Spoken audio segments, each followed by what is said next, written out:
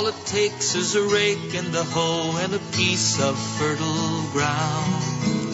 Inch by inch, row by row, someone bless these seeds I sowed. Someone warm them from below till the rain comes tumbling down. Well, so much going on, including Garden Time. Our program In the Garden with Peter Burke is brought to you by The Willie Store, family-owned since 1900 in Greensboro. By Poly Construction, Gregory Drive in South Burlington, where one call does it all. By Montpelier Agway, your locally owned Montpelier Agway on East Montpelier Road. By Menards, family-owned True Value Store on Brooklyn Street in Morrisville. By Clausen's Florist, Greenhouse, and Perennial Farm in Colchester, featuring top-quality Vermont-grown plants since 1972. By Sticks and Stuff and Swanton Lumber, Vermont's largest independent home center.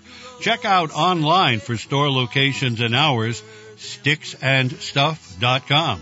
By P&R Lumber, Route 15 in Walcott, a great family business, family milled lumber for all your many projects. Check out P&R Lumber on Facebook. By Guy's Farm and Yard, 4 locations here in Vermont to serve you. If it eats and grows, Guys can feed it. Check out Guy's Farm and Yard online, guysfarmandyard.com. And by Dandelion Acres Garden Center, Route 107 in Bethel. They're online at dandelionacres.com, and they sponsor the In the Garden podcast at wdevradio.com. Oh, there are those singing vegetables with John Denver, Muppet vegetables.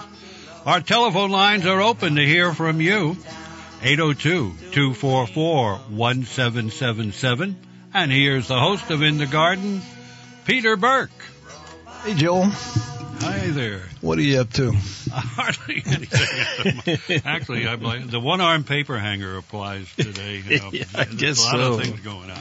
You're doing the dance party. Did you say they were closing down Stowe Street? Yeah, Stowe Street will be blocked from the bridge to to the intersection. To the intersection. Yeah. Okay. And I want to mention that Larry Brett and Alex Brett of LBJ, music services, my buddies from radio, Larry from years and years ago. We've known each other 60 years.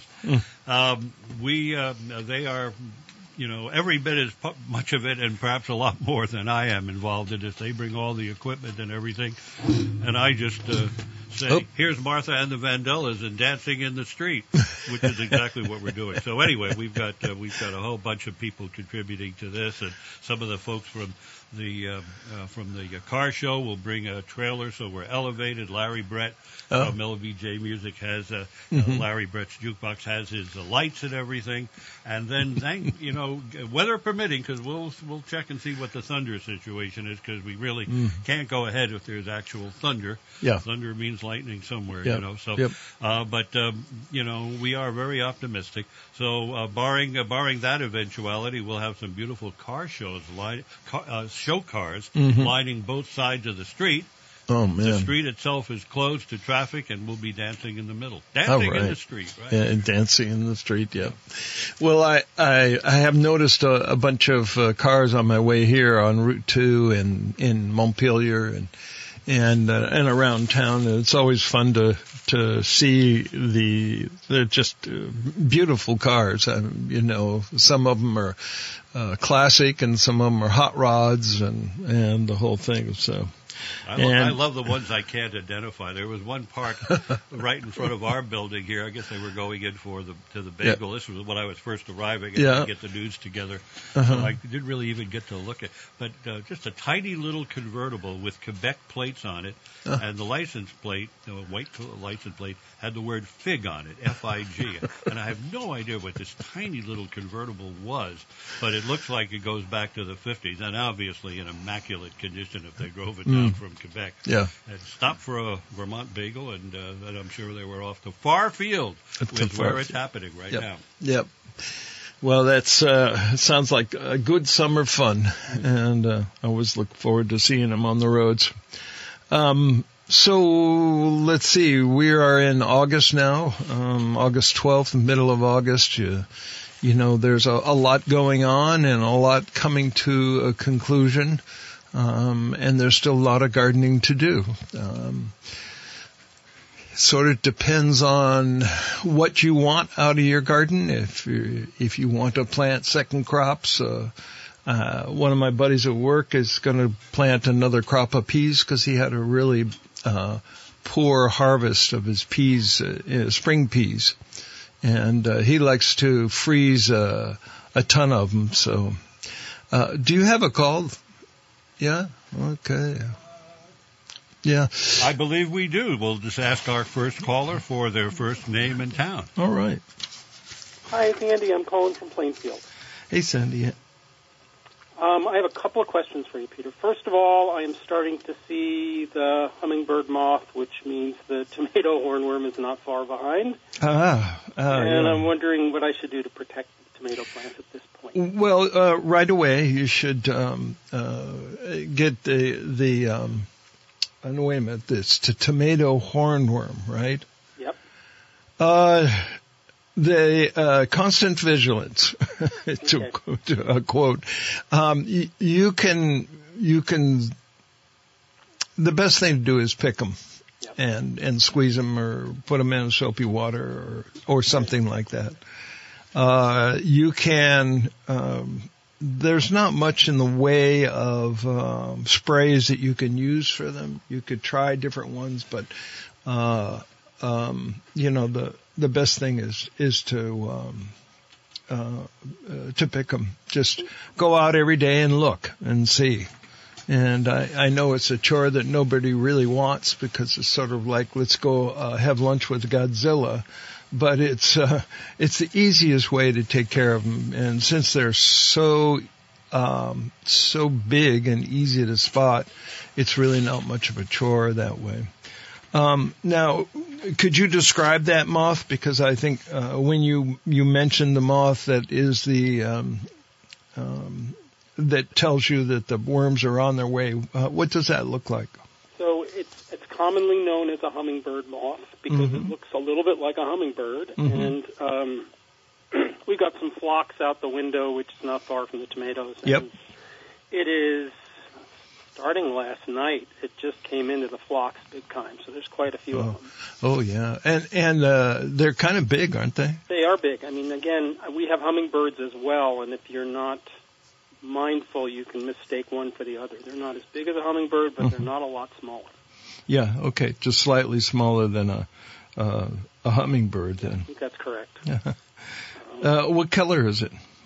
Burnt gray. Gray, yeah. Yeah, there's nothing striking about it except its motion and its size. It's a bigger than usual moth, and as I say, it mimics the behavior of a hummingbird. Mm-hmm.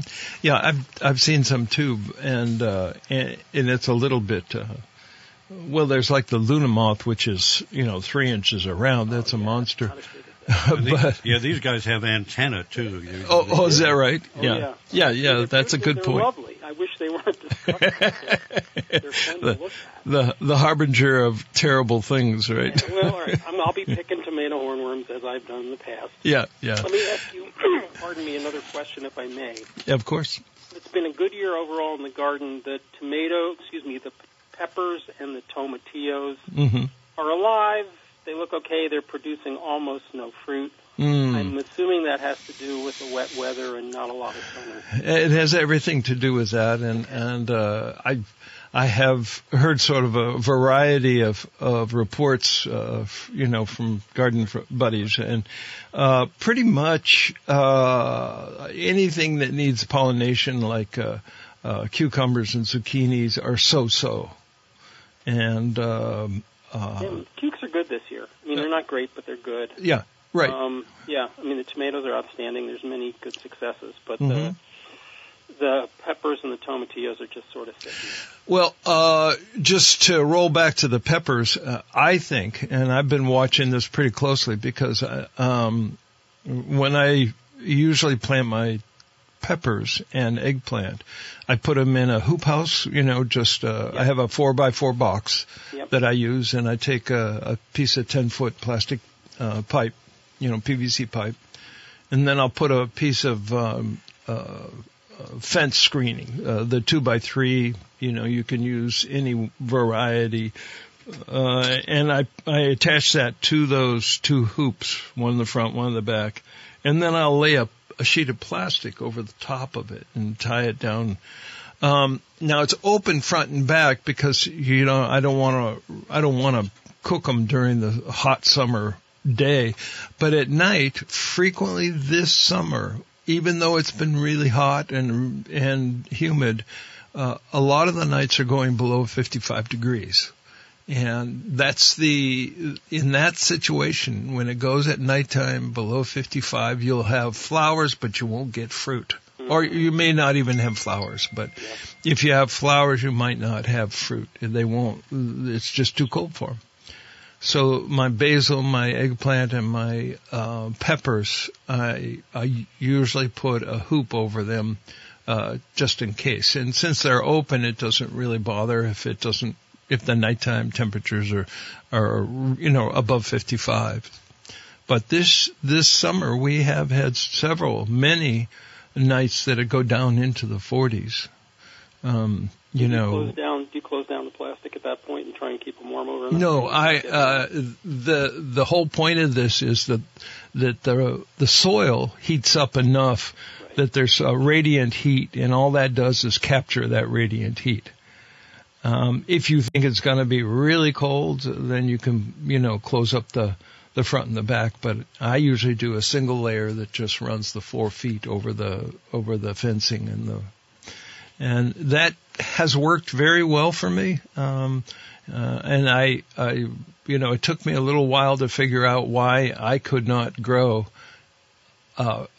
bear fruit on a perfectly healthy pepper or eggplant plant. They'd be 2 feet tall and there would be nothing on them. And as I got to reading more about it, it says, well, if it's under 55 at night, they'll fruit, but they'll flower, but they won't bear fruit. And so that's what got me started on that, and that has worked well for me. So if you're in a spot that might be a cool hollow, or a summer like this summer where you see that there's going to be some cool weather at the nighttime temperatures, and that's the funny thing. A lot of times we don't really think of nighttime temperatures unless it's frost, But even your basil is a little sensitive to nighttime temperatures as well. So that's why I do all three of those. Super helpful. I appreciate it. Yeah, sure. Well, thank you both for the show, and hope to talk in the future. Can I ask you a question? Are you still there? I think we lost him, okay. But that's all right. He's listening. Oh, okay. I might add. When talking about the tomato. Well, first of all, if you were to ask my daughter how you handle the hornworms, she would suggest something in the nature of napalm. I tell you, it caused a ruckus at various times during when my kids were young. When you hear the kids out in the garden, and I don't blame them one bit. No. Because when I was a kid at my grandfather's garden, I met one when I was short, just a kid, toddler. Well, I must have been maybe 6 or 7. Yeah, and at that time it was 10 inches long and a foot around. I met it eye to eye, it was the size of Godzilla in my mind. Yeah. But the UVM extension system has issued a few statements and directives and whatnot in response to multiple inquiries they were getting about what turns out to be blossom end rot. Let me read a little bit. As you harvest the first tomatoes of the season, you may notice that some of the fruit is not perfect. Blossom end rot, a physiologic disorder, results in dry, sunken brown areas on the blossom end or bottom of the fruit. Don't we just know that? And that's what's happening. And they also point out that blossom end rot, I haven't seen this all that much. Blossom end rot also can occur on peppers, but often is on the sides of the fruits rather than on the bottom. The cause of this unsightly rot is due to the insufficient calcium in the fruit, despite having sufficient calcium in the soil, stems, or leaves.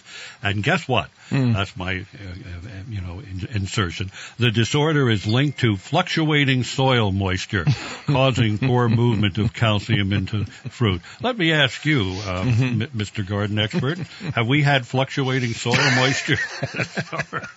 Oh, let me see. Let's see. Yeah, I think probably we had a little bit. We're not going to a little bit of fluctuation. We're not going to forget. It goes from sopping wet to. As I say, there's absolutely nothing funny about the people that have suffered severe loss of of property and whatnot. But people who are high up and just looking forward to a normal garden year, all that rain went right down, and it's like shake to catch a bottle. Some will come, and then a lot. Yeah. And this is a couple of things I wanted to talk about. Is with all this moisture in the soil, and repeatedly, is just to reiterate, is that you can help to correct that. The variations in the soil moisture by using the vermiculite, and that's actually one of the two important reasons to use vermiculite is to help to balance that out so that it's absorbing all the moisture that it can hold, and it's quite a bit. And then releasing it during the warm days to keep the important thing is to keep the air in the soil, and it allows for the calcium to be pulled up into the plant. And that's why you want to use that kind of thing to keep your soil nice and light and fluffy. And I think I've said it before, is that the plants need air to, so to speak, digest the nutrients that are in the soil. So you can have enough calcium in your soil, but if it's real wet conditions, that it can't pick it up. Yeah, a lot of people have contacted them with regard to what is diagnosed as the obvious blossom end rot. Blossom end rot. Yeah, there's no surprise. I get it every year. Some years when it's dry, I water too much. This year, I really haven't had that hose out at all. Oh no, mine's still in the basement. That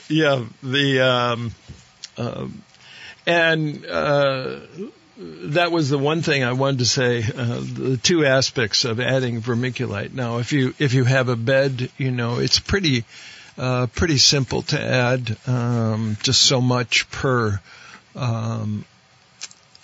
If you have an established bed, say it was 4 foot, you'd want at least 1 5-gallon bucket to add to that. If it's 4 by 8, then it would be 2 5-gallon buckets, and you just you don't need to stir it up too much. You just want it mixed up well enough in the top 6 or 8 inches of the bed. My beds are only 6 inch anyway, so it's just, at least in one part of it. The first part, I double dug down to 2 feet, but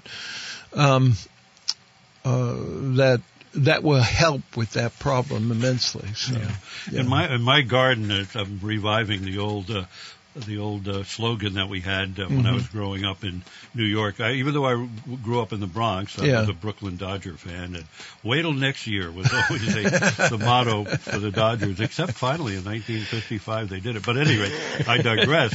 I'm going, not only did we have everything, but the deer actually kicked down. Yeah. My raised beds. Oh. I still got mounds of soil there. Oh, yeah. And so I'm going to go out to P&R Lumber. They cut it for you and everything. And so they're going to actually be square instead of I have these hexagonal ones, I know what's 3 or 4 inches off, when you're doing carpentry. Oh, one of the best gardeners was a good friend in Woodbury, and she used the raised bed method, but she only did raised rows, and her rows they were about maybe 24 inches wide, but they'd be a foot tall. Mm-hmm. And she just kept adding, stuff to it, and raised them that way. And that worked well for her. She liked to plant things in a row, and so it worked well for her. I sort of thought that these big round things and planting one in the middle was kind of a waste of space, but it worked well for her. Whatever works. Yeah, it worked well for her, and it was the same principle as the light airy bed growing medium.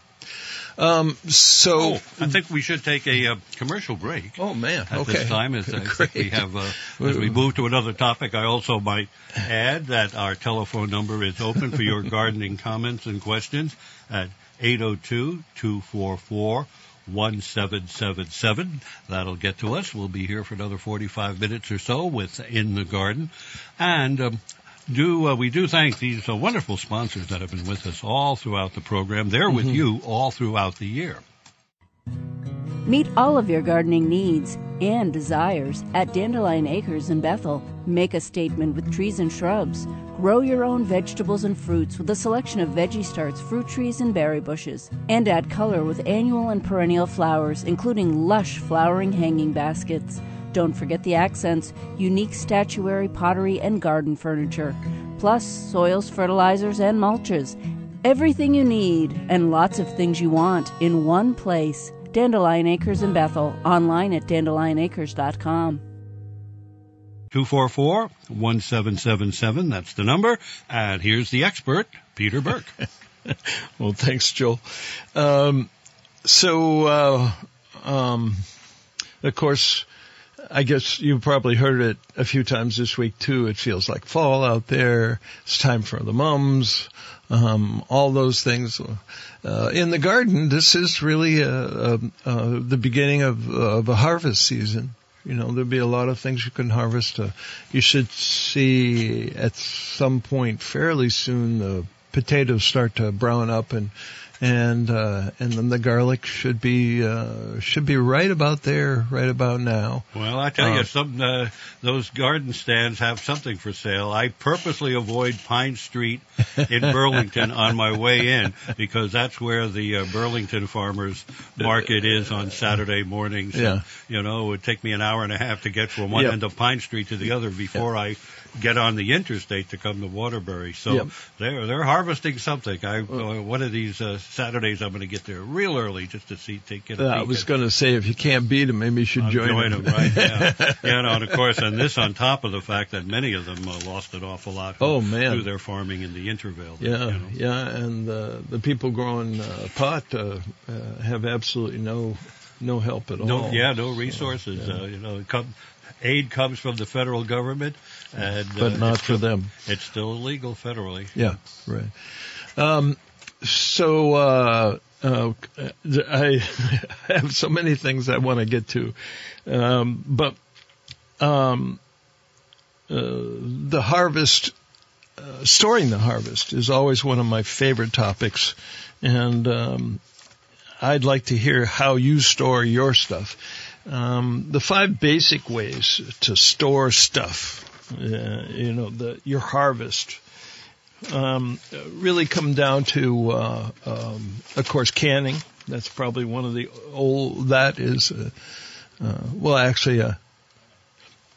it started back in the late 1800s, canning with cans.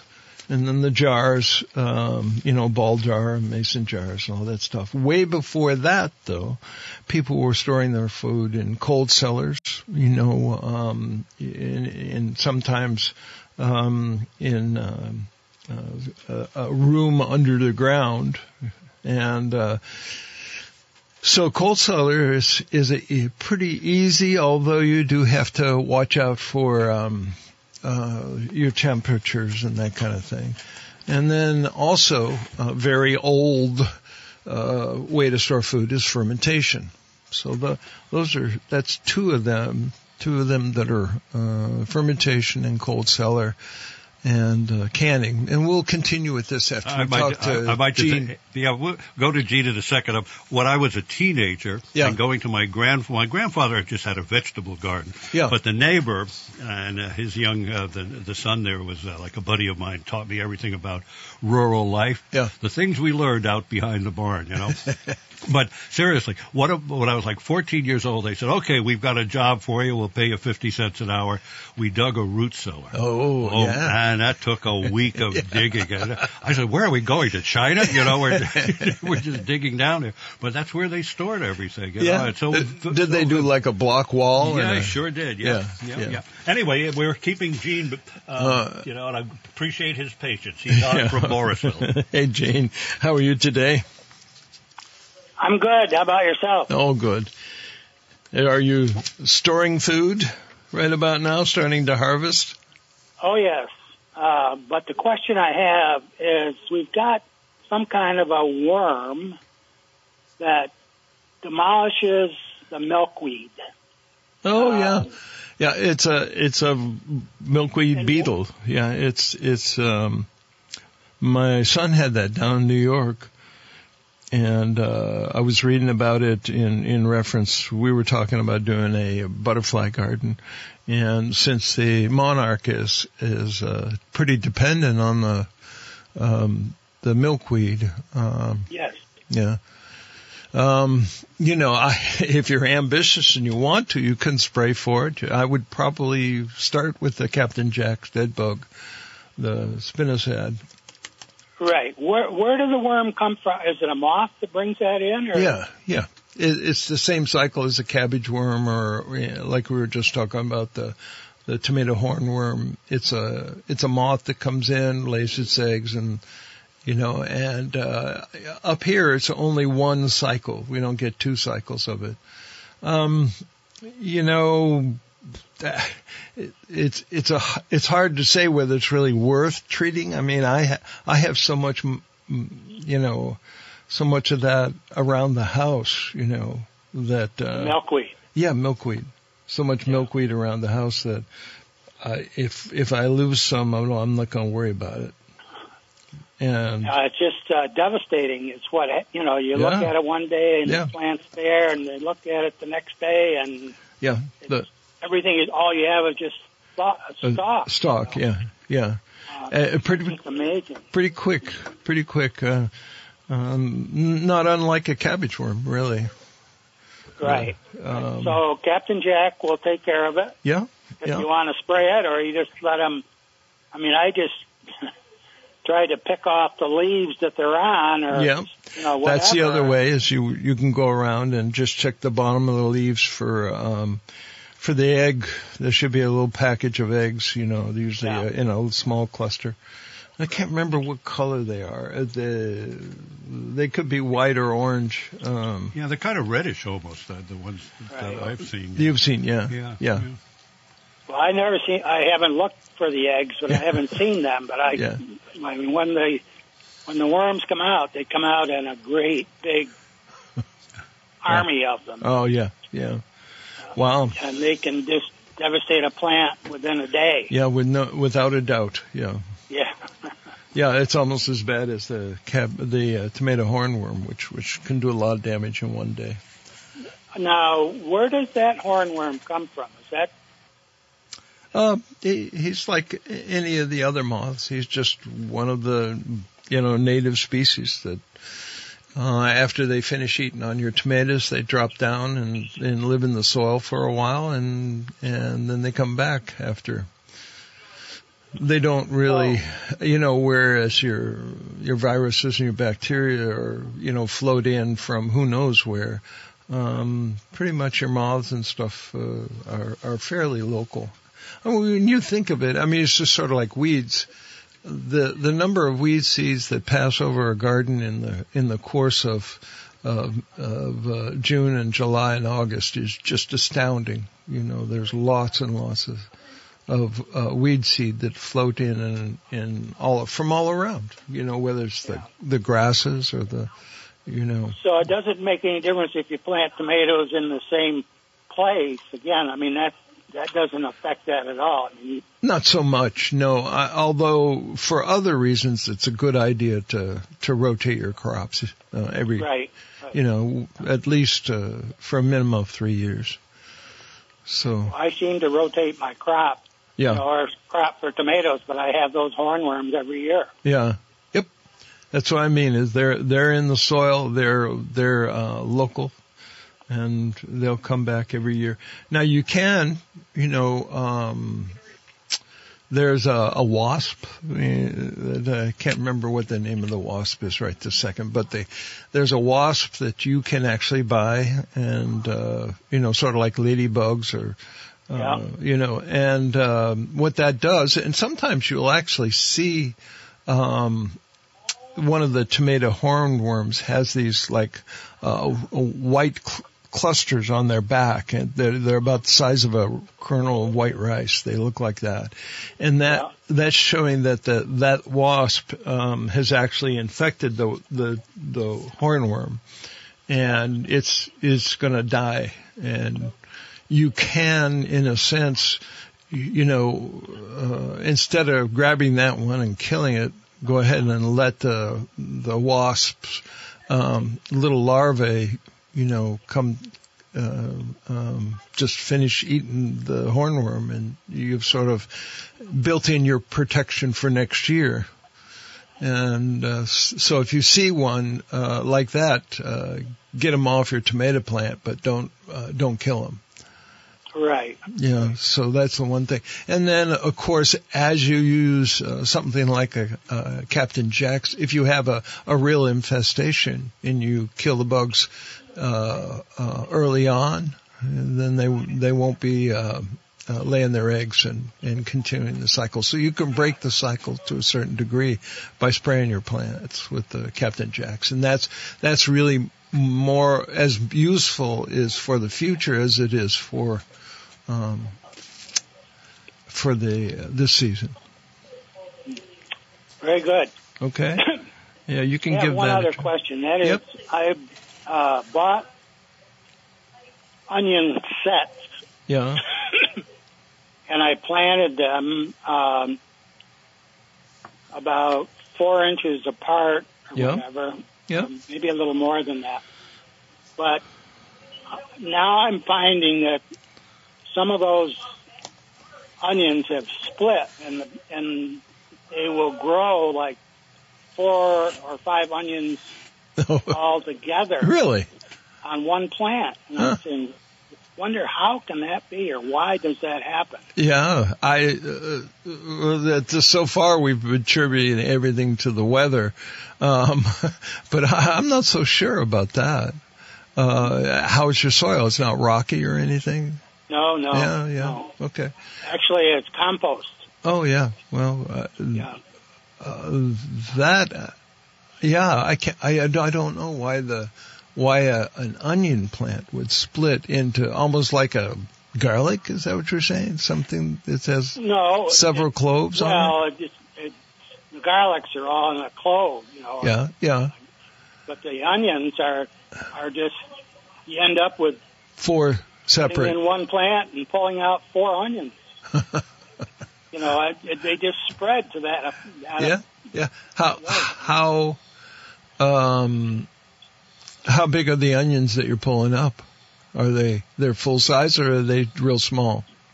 Well, they're small. I mean, they may be an inch or a little bigger. Yeah, a little smaller. Now, is this for the whole row, or is it just a few? It's like a few. Oh, yeah. I can't say exactly. I'm not sure.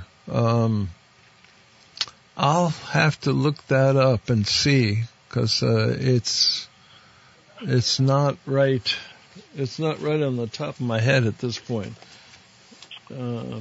So listen up a little bit, and I'll see if I can't find something on it. Okay. Thank you very much. All right, Gene. Thanks for the call. I appreciate it. Thank you for the call. Enjoy your show. Yeah, good. Just keep them coming. Yes, I will. Well, I always check with the Cornell researchers, and they talk about the beneficial wasps. Yeah. And the one that they like is the braconid wasp. Really? But they fall into a category of beneficial wasps, and they lay their eggs on the skin of the hornworm. The hornworm gets weak and dies and stops eating, and so they call it integrated pest management, and it's all organic and everything. Although a lot of people don't like the idea of introducing wasps into their garden, but these are not the ones that are on your back deck. They're dive bombing you and they don't even look anything like that except for the, they're not it's not the same. Definitely it's. And, if you have those, then your garden is already in a sense inoculated. So, you don't have to buy any. They sort of come on their own. I wonder if they'd come back the next year. I'm actually I'm hoping I'm going to be doing enough gardening. I would love to see that happen. The wasps. The wasps, doing in those hornworms. Yeah, but how would you keep track of them? That's the problem. Well, I say you notice, according to Cornell, let's see, the beneficial wasp can control hornworms because females lay eggs under the caterpillar's skin, which after which the eggs hatch and larvae feed on the hornworm. And you can notice this after eating through the caterpillar, which you can see. They form dozens of tiny white cocoons on the caterpillar's skin, which are visible. The tomato hornworm is then rendered weak and near death, and voila, your vegetable crop is safe. They much higher poets, I think. Whenever there's good news, when there's bad news, they're a little bit more matter of fact about it. Yeah. But if you happen to find a tomato hornworm covered in these small oval cocoons, consider yourself lucky. That's right. Those are their words. You do not want to kill that one. You want to keep that one alive and well. So there you go. And Peter, there were two major phone calls and correspondence to the UVM Extension Service over this past week. One, as we mentioned, dealt with the blossom end rot. Would you like to just make a guess as to what topic was the other problem that they had? Tomato hornworm? No. Dividing onions? No. What do you get on the leaves of your? Powdery late blight. Oh, powdery mildew. Yeah. Oh, yeah. They get. Well, I predicted that one. Yeah, absolutely.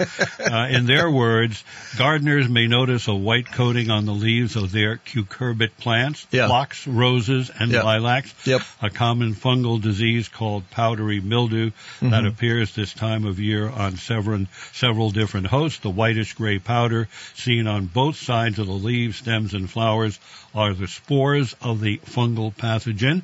These spores are lightweight and are carried on air currents to other susceptible crops throughout the growing season. At the very first sign, spray just about anything on them.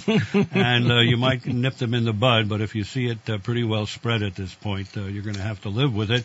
And some of your cucurbits probably will not live. Yeah.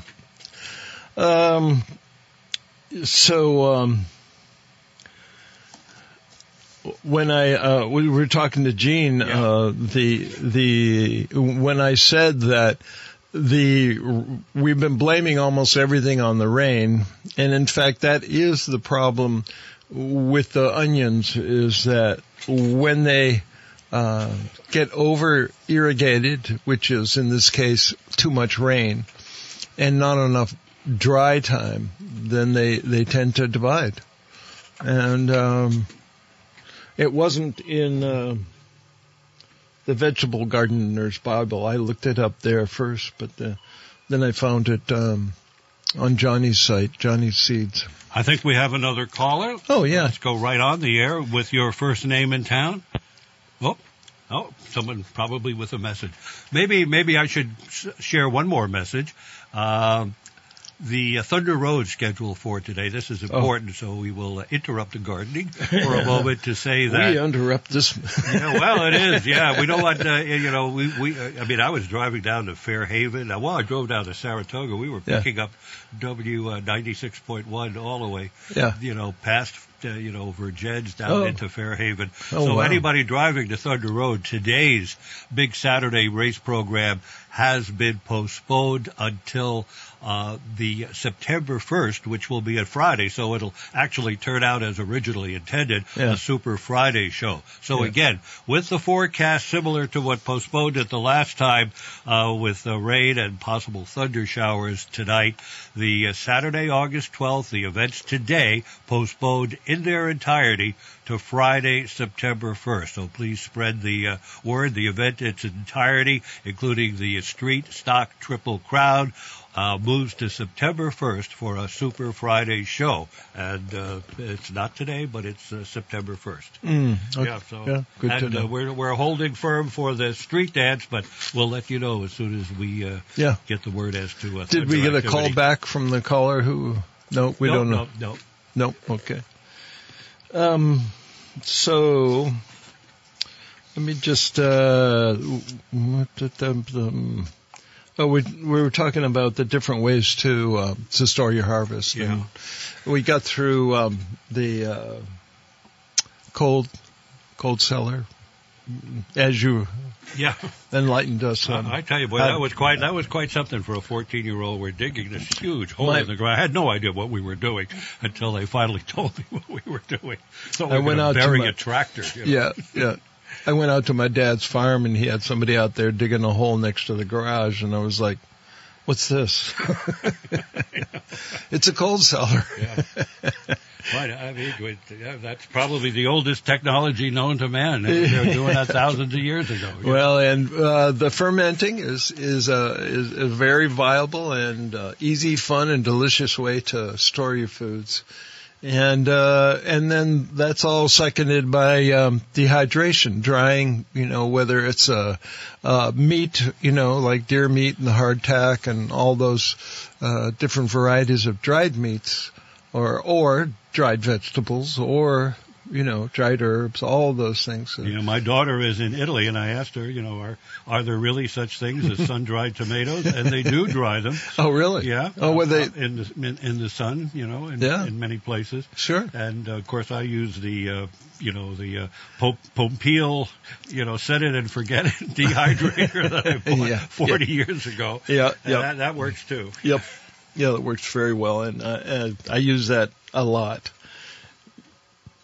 Of course, now we have the freezer, which is great. A lot of times, even if I plan to can or make a salsa or a spaghetti sauce, I go ahead and freeze the tomatoes to start with. And it has sort of a dual purpose in that it when I have more time a little bit later on, after the fall gardening is over, I can make those things when having boiling water in the kitchen doesn't make things worse but better. And so you put that gas range to good use, warming the house up. And the other thing is, of course, when your tomatoes start to thaw, you can slip those skins right off, because a lot of times, I don't mind the seeds, but I don't care for the tomato skins. But if I don't have time, I don't do it. But anyway, you just let them thaw a little bit, and then go in and pop the skins off and do your batch, and then bring out the next bunch of tomatoes and let them thaw a little bit and pop off the skins, and so that works really well. But the other thing that I did want to talk about this time of year, besides storing the harvest, and if you have questions about storing the harvest, and if you want to give me a tip on how you store certain things, I'd love to hear it. The other thing is, the fall really is the best time to do your soil test. And I know I've mentioned this before on the show, but just a reminder, this is the best time to do those soil tests, because this is the best time to make the amendments to your garden soil. And the primary nutrients, the NPK, nitrogen, potassium, and phosphorus, those are pretty easy to test for, but they're a professional soil test really will give you a better read on what's available in your garden soil and what you need to boost up. The lesser common ones, your secondary ones like calcium, magnesium, sulfur, those kinds of things, it's a little harder to read what you need. And calcium, as we've just been talking about, is super important for things like tomatoes, but also sulfur, really important if you're growing brassica. And then there's the micronutrients, zinc, manganese, copper. Now boron turns out to be really important again for your broccoli plants and your other cole plants, the cabbage family. One of the signs of a deficiency in boron is that the stem of the broccoli is sort of hollowed out. Uh-huh. And if you see that, then you know you need to put a little boron. It doesn't take much. It's just like tablespoons in a bed of just regular old borax. You can get that at the grocery store, and I know they have forms of that at Agway and Blue Seal and all the other garden stores. I might just add that to have a soil test done in the fall is probably a good idea, because I think they get a bit backlogged in the early growing season, because I've submitted mine to the Extension Service, and it took just a little longer than I had hoped to get the information packet. Of course, and then you have all the information in the fall, giving you a whole season or two to gear up for the actual growing season. Yeah, and of course this way, when you put the lime on, you can put lime on that has the magnesium in it, and it gets a chance to actually break down in the soil, because when you put the lime on, it's not really available right away. It has to have the combination of, the water and the biological activity in the soil to break it down and make it available in the soil. So by doing it in the winter, you're really starting your garden for next year. Doing it in the fall, you're starting your garden for next year.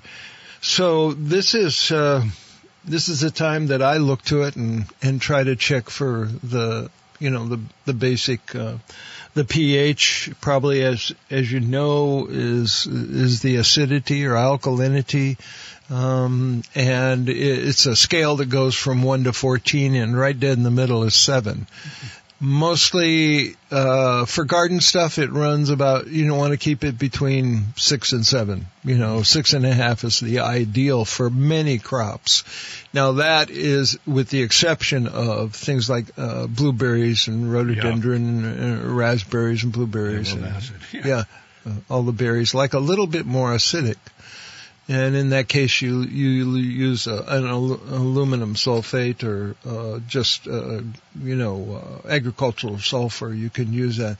I tend to use the Hollytone because it has the rates already measured out, and it also is some fertilizer for my blueberries. So it's sort of a double purpose fertilizer. It changes and it was 2 years ago I had a real problem with the soil being not acid enough, because I noticed a couple of my bushes, the leaves were turning a light green, and I thought, what was this? And it has a fancy name, and it basically means, you're not getting enough acid. It's too alkaline. And you wouldn't think, you would think good soil would be fine, but no. And this is the reason you do soil tests, is that, when I did mine, I was really low in sulfur, and actually I was low in nitrogen. And that's when I was actually learning about the fact that compost, even though you're adding compost to your soil on a regular basis, it's not necessarily a fertilizer. It's more of a soil medium, a soil conditioner. You're putting the worms and all the little buggies into the soil that actually keeps the soil healthy and alive, helps to break down that lime and all the other stuff that you're putting on. And that's when I realized that putting compost is not actually putting nitrogen in your soil. That's why you need to add a fertilizer. Yeah, it's always fun looking at the old compost piles that I'm not using anymore, and every now and then some incredible vine crop will grow out of it. Oh, absolutely. Better than anything in my garden. Yeah, Yep, that's true. And we put one of those old compost piles on my garden, and what I ended up with was more weeds than I've ever seen in my garden ever. Yeah, you just don't think about how many. Anyway, that was a mistake. So are we? We do have a telephone. Thanks for pointing. I'm here in the studio, supposed to see these things. Let's hope it's not a bill collector. Let's hope it's a customer. Hello, your first name in town? Hello. Yes, you're on the air with Peter Burke. My name is Jim. I'm from New Haven. I called you a few weeks ago concerning. Turn down your radio, because we have a bit of a delay on. Someone told me to top my Brussels sprout sometime in the month of August. Well, we're in it. I don't know whether he meant now or the end of August. Anywhere from now until the end of September. Basically, you run the risk of having your soil be frozen, and you can't really dig a nice soil sample. But any time that the soil is between now and even November, really, that the soil is not frozen, you can get a soil sample. I think it was you expressed the need to top the plant itself. Which plant was this? I guess I didn't hear right. Brussels sprout. Oh, yeah. Now is the time. Go ahead and top it. Yep. And as far as cutting the big leaves off as it grows. Yeah. What's your recommendation there? As soon as you see a bud forming, then go ahead and take that leaf. Take the leaf that's underneath the bud. Underneath the bud, yeah. Thank you very much, sir. Sorry, I couldn't. I just need a little reiteration, that's all. Well, anytime you're welcome. I'm like Pete, I like my beer. Okay. I'm with you there. Yeah. I forget stuff. Yeah, but you feel good. You feel good about forgetting stuff. Have a nice beer. I'm actually okay with it. Yeah. Enjoy your evening, fellas. All right, you too. Yeah, enjoy your afternoon. I might just mention we had visitors from North Carolina, and really wonderful guy that came up. He likes the Corona beer, the Mexican beer. Oh, yeah. And he squeezes a lime, a piece of lime into it. I guess that's fairly customary. So I'll have to try that. And in apologies to my friend, I'm an exclusive Switchback drinker. But now, maybe every third week, I'll, instead of the six-pack of Switchback, I'll You're going to switch to Switchback? You switch to Corona and then Corona switch 12, back to Switchback? And switch back to Switchback, yes. And after having a few, I probably couldn't say that. But I squeezed a lime into the Corona. Corona took a bad hit during the COVID because at very first they were talking about the coronavirus. The coronavirus, right. But they've bounced back, the pandemic is over, and hey, it's too good a beer to forget about. Did they get all their shots? Yeah, you're right. There we go. So once you get vaccinated, go back to the Corona. Yeah. But Dad, you squeeze some lime into it. It's wonderful. Okay, we'll take one more call because we're reaching the end of things. Ben, you are that call. Your first name in town? This is Forbes, and you guys are having too much fun. Yeah, aren't we, though? Yeah. Well, open up a Switchback, and we could have fun together. There you go. Yeah. Just a couple of notes that I've run into over the years on soil sampling. What I do is I do a leaf culture and soil. Oh, really? Oh, a lot of times what happens, I found that I had all the minerals in the ground, but they were locked up. Mm. And so I had to add lime to it as a reverse catalyst, you might say, to release it to the plant. But with a leaf sampling and soil matched, you get a good picture. Oh, I see. Yeah. That is really interesting. I did notice at the test place that they had that, and I kind of wondered, but it makes good sense that you want to see what the plant itself is actually getting. Right. You don't want to be adding too much to it either. Yeah. You needed more fertilizer when you really don't. Yep. Yeah. They lock up. So how do you? Also, lime only moves 1 inch a year. Yep. So that's pretty important. Before you're going to get any good out of lime, you're looking at quite a bit of time. You're looking at that 1 inch per year. Yeah. Yeah, that's the reason I say is go ahead and do it now for next year. Right. Absolutely. Yeah. That's the way it does has a good chance of breaking down, during the next season, and then you do it again in the fall again. Right, and the winter snow and whatnot carries it into the ground. Yep. Yeah. Right. Freeze and thaw. So let's say that your leaf culture says that it doesn't have enough of something, magnesium or something.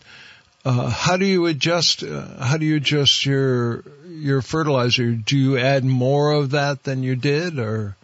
Well, actually, what usually you wind up with, unless you haven't done any fertilization, is a locked up structure between the magnesium and the calcium and iron and various other things, and they'll actually, like a cluster, they'll lock. Right. Won't be available to the plant. Right. So a lot of times they'll give you a lime, or a sulfamag or lime addition to break that up, change the pH. Change the pH, the pH of the minerals that are there. Yeah. Then they're released to the root. Well, that's one of the things that they tested for is the ionize, right. And the chelation and all this other stuff, which sort of went over my head, but I just went by their recommendations and did what they said to do. There's having your fingers crossed, and they'll stay that way until you uncross your fingers. Okay, we do have one call. I'm going to get into trouble, but I want to take one more call. Okay. At this point, all right, thanks for the call. It's a very different lime that you put in your garden that you put in your Corona, just so that we can acknowledge that before we get phone calls. And this might be one of those phone calls. This is the final call for In the Garden this edition. Your first name in town? This is Nola calling from Ripton to end the show on a sarcastic, funny note, courtesy of Mr. Robert Frost. Excellent. Perfect timing. Now, if you want to stay serious and scientific, hang up on me. No, but we'll just mention to young people, this is why you should, pay attention during chemistry class. Absolutely. And a lot of practical applications in later life. Yep. All right, well, being the fact that I haven't been able to hardly sleep at all lately due to the pain in my leg, I've been having some very deep and moving conversations with Mr. Frost at night. Mm-hmm. And he said to me last night, he said, I can't believe the garden show's been going all these months. You still have not shared this poem. So, in light of the fact that the land is lush and the plants are tall, including weeds, this is the time to talk about the objection to being stepped on. At the end of the row, I stepped on the toe of an unemployed hoe. It rose in a fence and struck me a blow in the seat of my sense. It wasn't to blame, but I called it a name, and I must say it dealt me a blow that I felt like malice prepense. You may call me a fool, but was there a rule that the weapon should be turned into a tool? And what do we see? The first tool I step on turns into a weapon. So, I don't know. This is dedicated to all those fellow gardeners who have done that, stepping on this. If you've never stepped on a hoe or a rake and gotten dinged, I've done it to both a hoe and a rake, and the rake really did me well. I tell you, that's the reason I am the way I am today. So I don't want to drag the show too long, but good to hear your voices. And thank you, Nola. Yeah, thank that was you. Great. That's a good laugh, and I appreciate it. Thank you. All too I'll true. See you again next week. Okay. You have a great week. Yeah, you too. So, quick word, Peter. We will be here next week, right? Yeah. Yes. Well, wait a minute. No. Today is the 12th, and that's the 19th, and that's Red Sox. Oh, it's Red Sox on the 19th. So we will be back. On the week after, 26th. Okay, right. Okay. Now I got to find where's our in the garden inch by inch, row by row. I did have it here somewhere. Did I get rid of it? No, there's no way I could have gotten rid of that. No.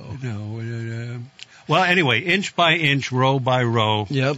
We are brought to you by the Willie Store. John Denver just disappeared. This is, kind of live radio. Let me try one more time here. Inch. We don't want us to sing it, although I can play it on the guitar. Yeah. I think I still have the recording. I wake up in the middle of the night and pick up my guitar and just play whatever I'm thinking of, and by golly, oftentimes it's inch by inch, row by row. Yeah, David Mamet. Let's give credit where credit is due. He wrote this wonderful song. He said that he thinks it was kind of just sent to him, by the god of muses or something. Yeah. It went through him. Yeah. At any rate, it's sort of like the Homegrown Tomato song. Yeah, that definitely was a inspiration. Absolutely. I think we got it here. Through the miracle of technology. All right. We'll see you in 2 weeks. Yep, in the garden. Enjoy your garden. Gonna make this garden grow. All it takes is a rake and a hoe and a piece of fertile ground. Our program brought to you by the Willie Store, family owned since 1900 in Greensboro. One of those stores where they've got it all for you right there. Don't have to go any further. Poly Construction, Gregory Drive in South Burlington. They'll fix it. One call does it all.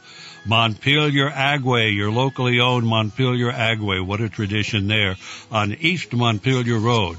By Menard's family-owned True Value Store, serving Morrisville and beyond, right there on Brooklyn Street in Morrisville. Pull right in. Clausen's Florist, Greenhouse and Perennial Farm in Colchester. Top quality Vermont-grown plants since 1972. Clausen's Florist, their catty corner from the Spanked Puppy, where you can get the aforementioned Corona or Switchback, Sticks and Stuff, and Swanton Lumber, Vermont's largest independent home center. There's one near you. Check online for store locations and hours, sticksandstuff.com. By the good folks at P&R Lumber. They're back and stronger than ever. Right there on Route 15 in Wolcott. A family milled lumber mill for all your many projects. See them on Facebook, P&R Lumber.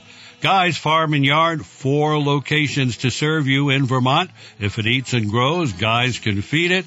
Guy'sFarmandYard.com. And by Dandelion Acres Garden Center in Bethel. They're online at dandelionacres.com. Closed today, but they will be open next Saturday with lots of great fall products for your garden and, of course, everything else. And they sponsor the WDEV podcast at WDEVradio.com. Peter and I will see you in the garden, not next week, but the week after, right here on WDEV. Someone warn them from below till the rain comes tumbling down. Till the rain comes tumbling